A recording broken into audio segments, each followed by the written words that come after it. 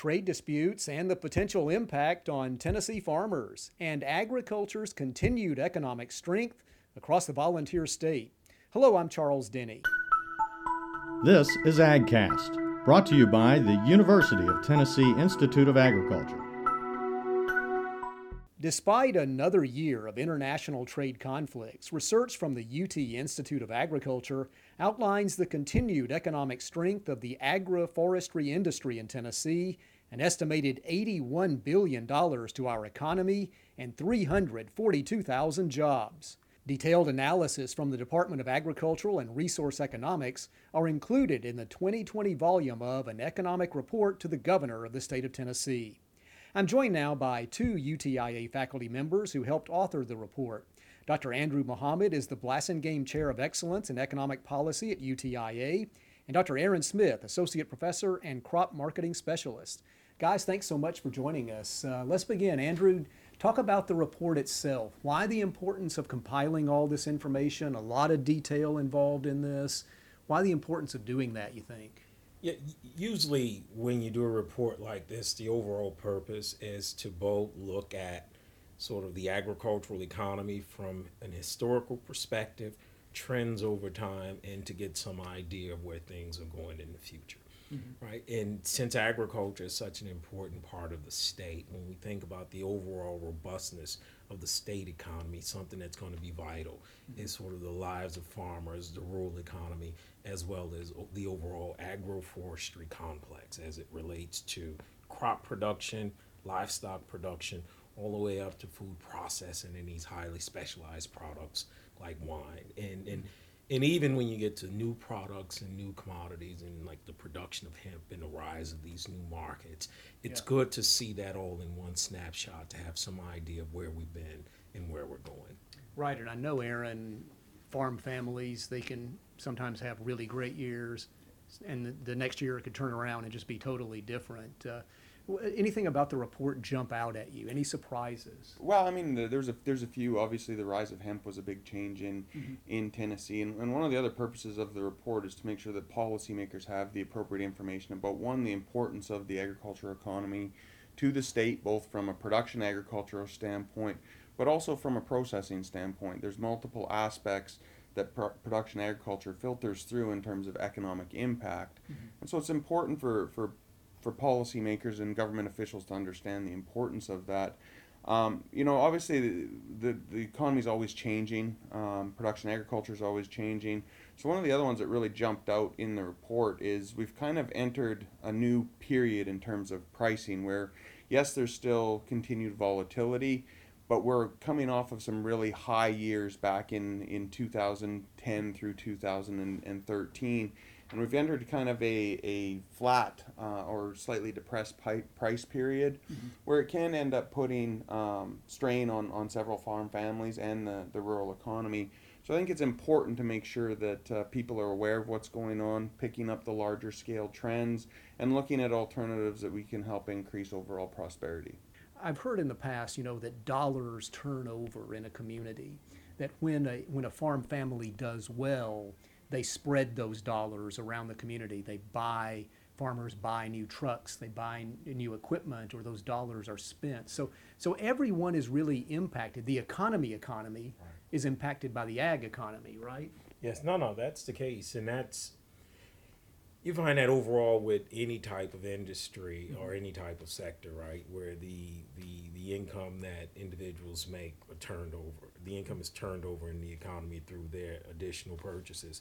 So that's the case. But one of the things I do want to stress, at least about the state of Tennessee and the importance of agriculture, is how important certain sectors are that we even tend not to think about. So if you take something like Tennessee whiskey, right, you tend not to think of that as an agricultural product, but it is the base and the foundation of it.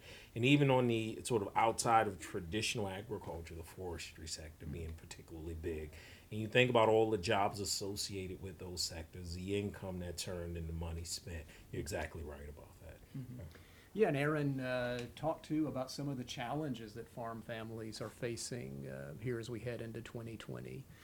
Yeah. Well, obviously, when prices are lower, and inputs have not come down at the same speed as prices have, so you have real tight margins for a lot of people. So they're trying to find ways where they can cut expenses and seek out new alternatives for additional revenue, and that's one of the reasons why we've seen the rise of some alternative crops, specialty crops. Hemp obviously was the large hot topic in 2019, and we expect that will remain an important topic in 2020. But again, it's very important for the stability of this income or farm level income to make sure that these rural economies have continued circulation of that money. So again, when you look at the economic impact, when the farmers have less money to spend, it trickles through these rural communities, creating a difficult set of circumstances, not just for the farm families, but for a lot of the more rural counties in Tennessee as well. Sure, yeah, we're all impacted by the ag economy, definitely. Talk about, guys, just how the system itself works. I mean, maybe people get commodity prices and that farmers are impacted by that, but talk about how the system itself works. I mean, if I grow 1,000 acres of corn, that's not because the kids want corn on the cob every night. I mean, we're looking to sell that. Talk about how the system works. All right, so if you take a commodity like cotton, for instance, where we rank particularly high in terms of both production as well as exports in terms of the state, how it ranks compared to other states, we're clearly talking about a market to where the majority of what we sell goes to foreign countries, right? And then processed into clothing and other fabrics and textiles, and then actually imported back into the country in the form of finished products, right? We take a sector like soybeans, for instance, where over half of what we produce, at least prior to the trade war, is then exported to China and then processed into, say, soybean oil, soybean meal, and animal feed. And so the point is, you're 100% right that we're talking about a fully integrated global system to where even though farmers may think in sort of a local mindset and this sort of local production, a lot of what we do is to satisfy global demand for food and agriculture overall. Yeah, and I mean, specific to your corn example there, I mean, we grow corn in Tennessee for multiple reasons. The vast majority is grown for animal feed or for ethanol production are the two primary uses, but we also have different types of corn that we grow, both for human consumption, so your corn on your cob, canned corn, popcorn. Those make up a much smaller amount of the acreage. 1,000-acre corn plots are typically more associated with the ethanol industry or for animal feed or for export markets. So again, even within these small individual commodity categories, there's a huge diversity of what the use is and how those products are priced. So when we simply quote one price for corn, that doesn't apply to all categories of corn.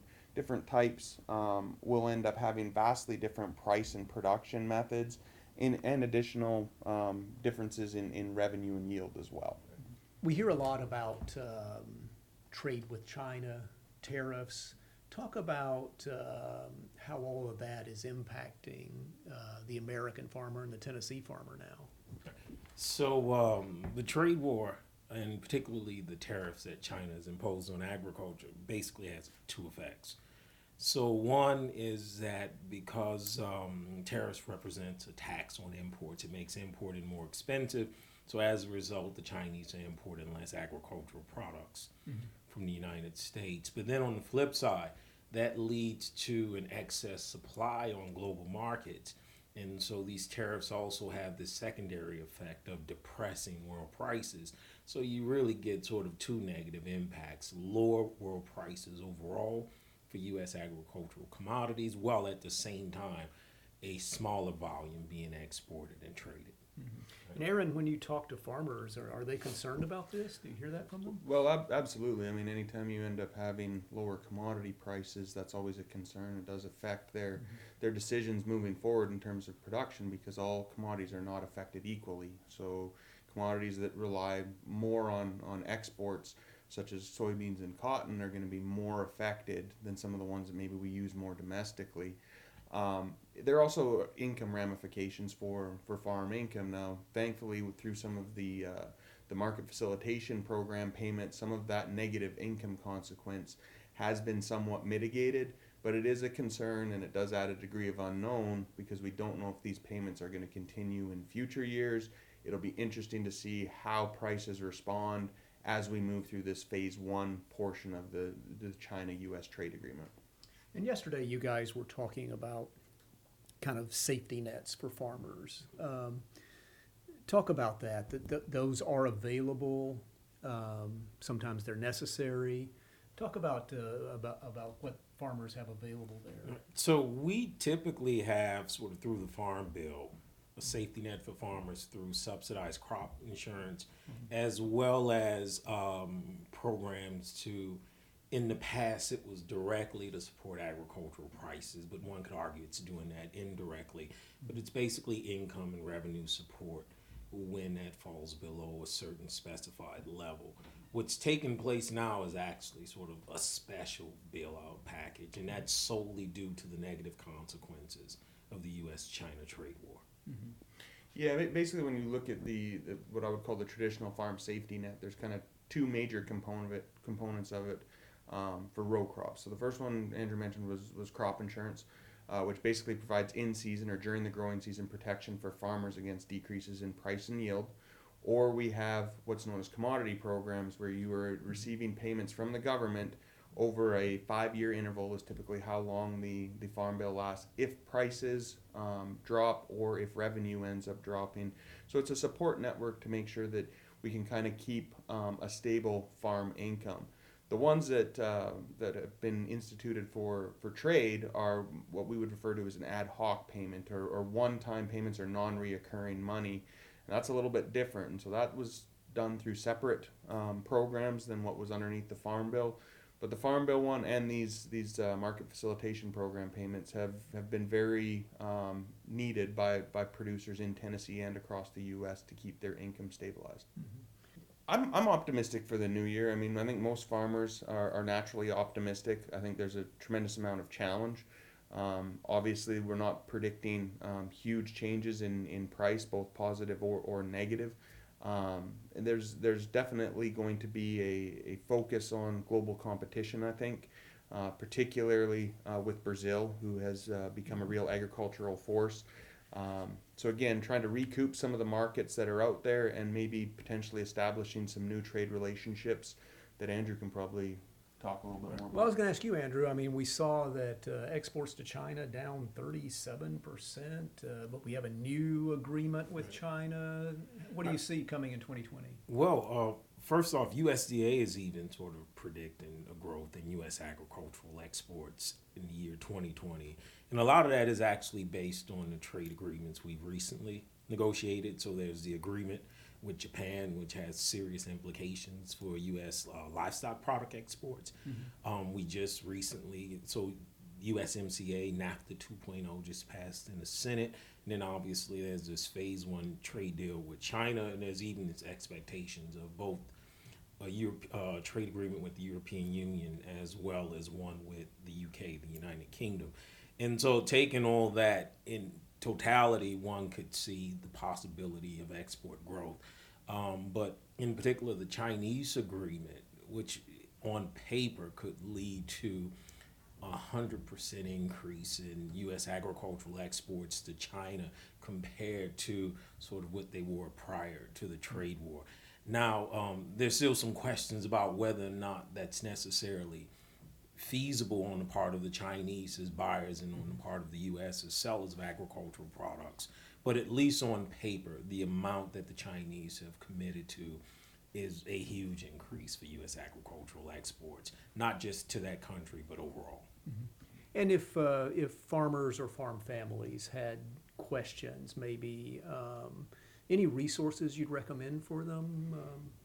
Well, obviously the University of Tennessee, through their extension arm, has several resources for row crop producers. Our department has web information, plus they can always get in contact with their local county offices if they're looking for something that's county specific. Additionally, the USDA provides numerous reports, both at the national and at the state level, that can really assist producers that are looking to make some decisions for the 2020 crop year. And the last one I will say too is the TDA as well also does a great job in getting resources and assisting producers with some of their issues and concerns within the state. Well, I think we all hope for a good year in agriculture, and looking ahead into 2020, here's a prediction I'm going to make, that you guys will be very busy throughout the year. You'll be talking to people at a lot of seminars and field days and things like that. So Aaron Smith, Andrew Muhammad, thank you very much for being here. Thank you. For more real-life solutions provided by the UT Institute of Agriculture, go to our website at ag.tennessee.edu.